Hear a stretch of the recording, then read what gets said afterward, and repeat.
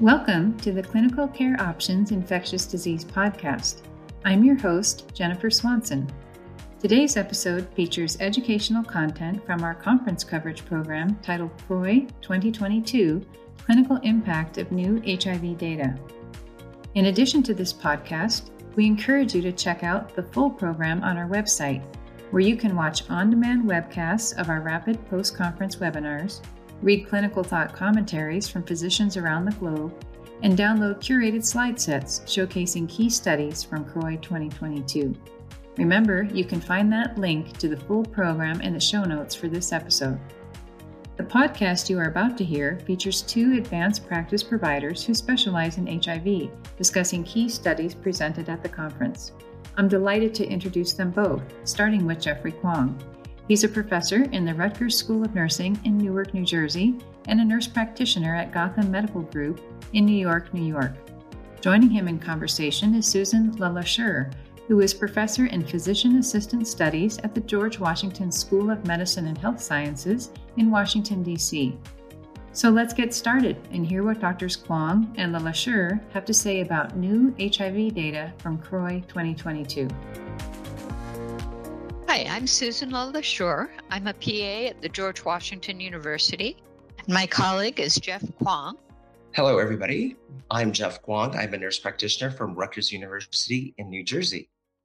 Today, we'll be sharing our thoughts on some of the newest data that was presented recently at the CROI 22 conference. So, Susan, there are a couple of trials that we wanted to cover today. And the first one that we wanted to talk about was the Impact 2010 trial and some of the data that was presented out of there, specifically the Stranix-Gibbata study. So just for folks who may not be familiar, the Impact 2010 trial was an open label trial looking at antiretroviral naive women who were pregnant either between 14 and 28 weeks. And this was a large international trial. They had over 22 sites in 9 different countries. And within this trial, individuals were randomized to receive one of 3 different treatment arms.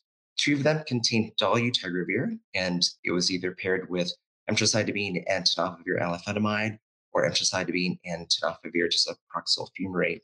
And the third arm were individuals who received efavirenz with emtricitabine and tenofovir disoproxil fumarate. Specifically, the Stranix-Gibbata trial reported on the birth outcomes from this trial. Within the infant cohort, there are about 617 infants born, and they looked at different types of outcomes over the course of the year following birth. And they found that most infants that were exposed to efavirenz, in terms of size, were significantly smaller compared to those who were exposed to dolutegravir, about 20% in the efavirenz arm versus 15% in the dolutegravir arm. And then over time, they also noticed that there were increased rates of stunting or higher rates of stunting, 21% in the efavirenz arm versus 13 or 14% in the dolutegravir arms.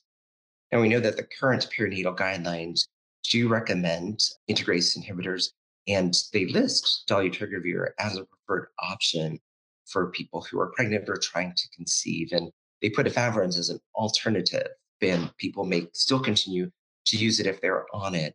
I was just wondering, Susan, based on this newer data that was presented, what are your thoughts on this? And does this change in any way how you counsel patients who may be considering pregnancy? Thank you, Jeff. I think it probably just supports what we're pretty much already doing, but it carries it on to the infants. So what we saw previously with this study was in the different arms, dolutegravir versus efavirenz, there was appropriate weight gain in the moms during pregnancy in the 2 dolutegravir arms, whereas in the efavirenz arm, the weight gain was not as good for the moms. And that seems to correlate with the birth weights and the 1-year weights of the infants of women in each of those arms. It's notable that these are all women who started their antiretroviral therapy in pregnancy. And so we're not sure whether it coordinates totally with women who start before they become pregnant, but it gives us a really pretty clear signal that dolutegravir is going to be the better choice for our moms. And it also follows on with another study that was presented by Isabella Young This is a study looking at PrEP and combining it with hormonal therapy to prevent pregnancy and HIV at the same time.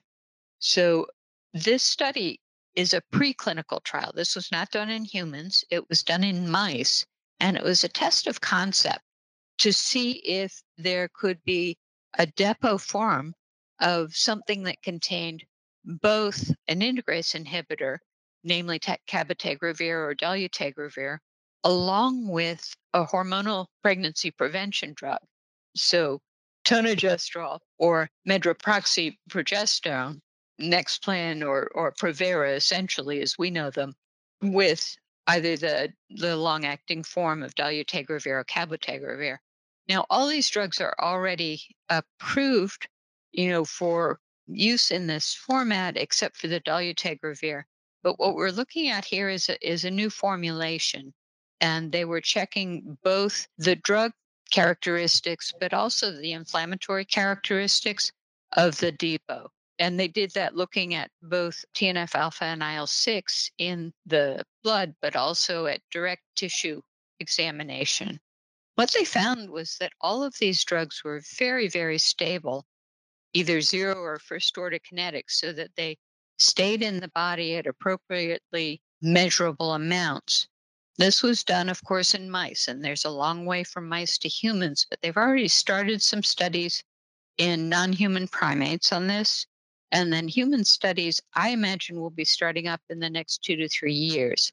So I'm really looking forward to this. Now, as with all the injectable drugs that we're looking at these days, we're going to have some distribution problems. Right now, injectable cabotegravir is pretty expensive, and the administration is another thing we need to think about.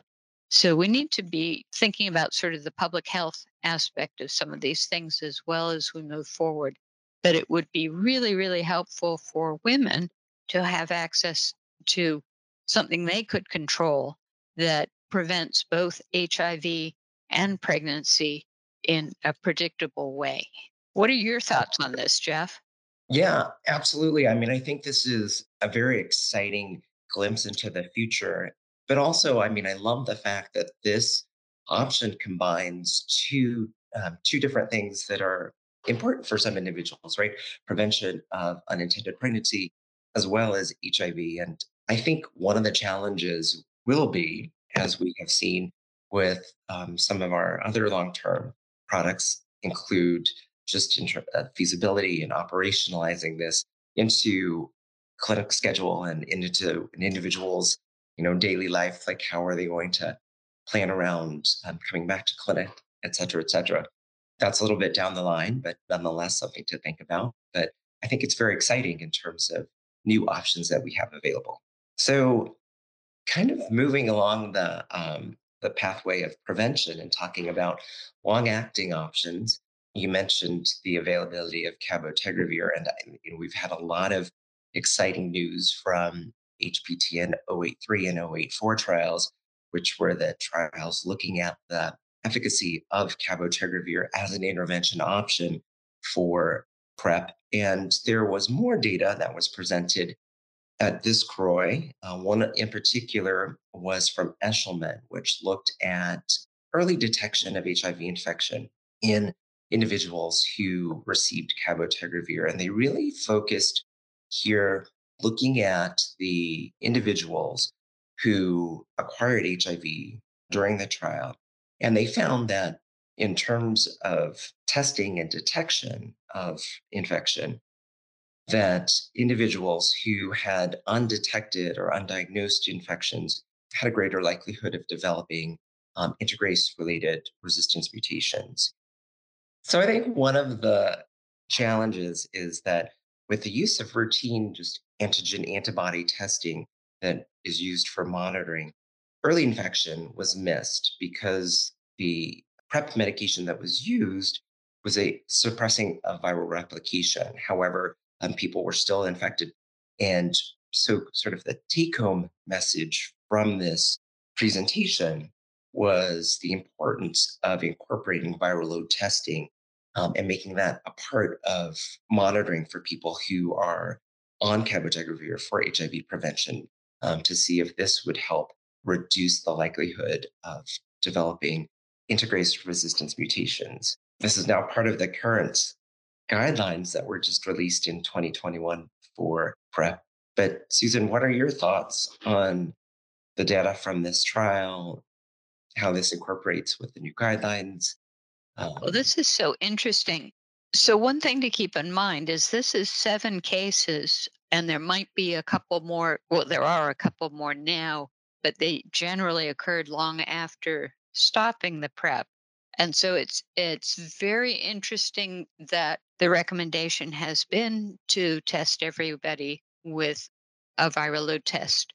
I think it's going to be possible in this country, and the guidelines even state that you can still use the drug even if viral load testing is not available because of its much better efficacy. And so it's important to remember that even if you don't have access to viral load testing, it doesn't take the cabotegravir off the options list. It's going to be a great added expense. So that's something we're going to need to be thinking about. But obviously, cost benefit ratio, not having insties in our armamentarium for somebody who does convert is going to be problematic. So, yes, avoiding that resistance is going to be critical. And the integrase inhibitors are so many fewer drug interactions. So, the cost down the road using integrase inhibitors will possibly make up for that. It's going to be a cost benefit analysis thing, though, for many nations. yes, I definitely agree. And I know there's been some talk among the community about, now we're having to add this extra test and it potentially poses a barrier to access for some people. But I think it's an important concept still to make sure that we are detecting infections as soon as possible. But I do like the caveat that are incorporated into the current guidelines of, even if viral load testing is not available, cab should still be considered. I think it's a great option. Yeah, and it'll be interesting to see. We forget that the integrase inhibitors are still very new, and there's a lot we don't know about them. And some of Mhm. this came up for me in the Silverberg study, looking at 2 cohorts, one at Kaiser Permanente in Northern California, and the other at what used to be the Partners Health System. I think it's the Mass General Brigham Women's cohort now.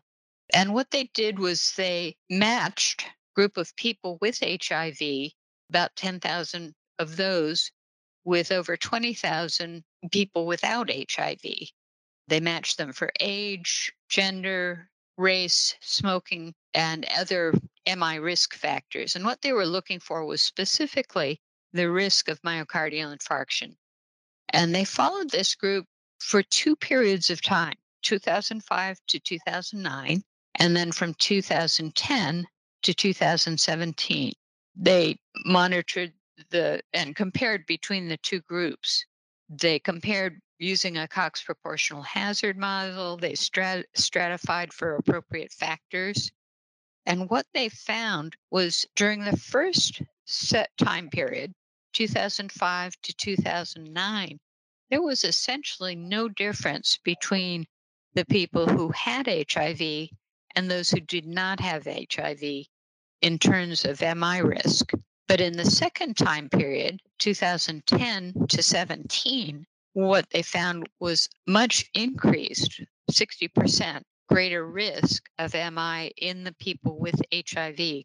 And this was caused not by an increase in that group so much as a decrease in the HIV negative group. So they went from a 1.1, 1.2 risk decrease down to 0.9 per 100 person years. They weren't able to, clearly distinguish what the cause of this was, but they looked at a bunch of different factors that changed over time. And the one thing that was noticeable was hypertension drug use in the HIV negative group decreased. So one presumes because their hypertensions decreased. So that was one key finding. Unclear if it's related to the later, again, the integrase inhibitors, we didn't start using them until that latter period. And almost all of our patients, at least all of mine, have been switched over to an integrase inhibitor. We do know that the integrase inhibitors cause some weight gain, but there wasn't a clear association there.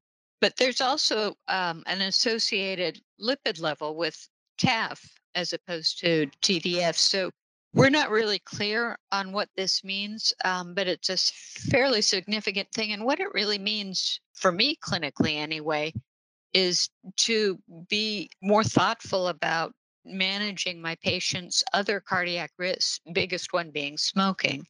Jeff, do you have additional thoughts on that?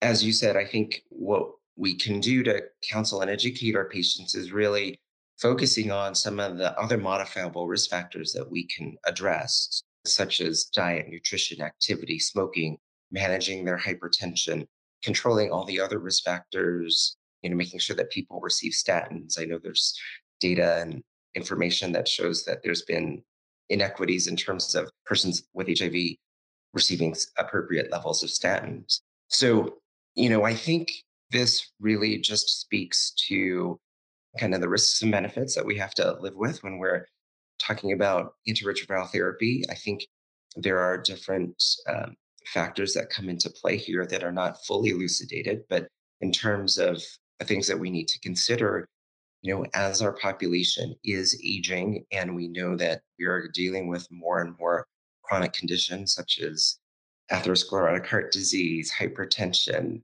renal disease, functional changes, we can really help improve the quality of our patients as they age and reduce the risk factors by focusing on the things that we can address. So, Yeah, I would completely agree. There was a fair amount at the conference, some of the inflammatory markers that we've seen in HIV as well. So as you say, diet and exercise can make a huge difference in all of those sort of immeasurable items that our patients face. all right. Well, thank you so much, Susan. That was a great wrap up of some of the highlights from CROI 2022. It's been a pleasure chatting with you today. And hopefully, some of our audience will take away some interesting points that they can apply to practice. Yes, I think this is all we have time for right now, but I look forward to seeing more on the studies that were presented. There was so much. Thank you so very much to our expert faculty, Drs. Kwong and LeLacheur, for that informative post-conference conversation. And thanks to our listeners for joining in. As a reminder, to view the full program of conference coverage of CROI 2022, click on the link in the show notes. And please be sure to check back regularly for more episodes on important infectious disease topics.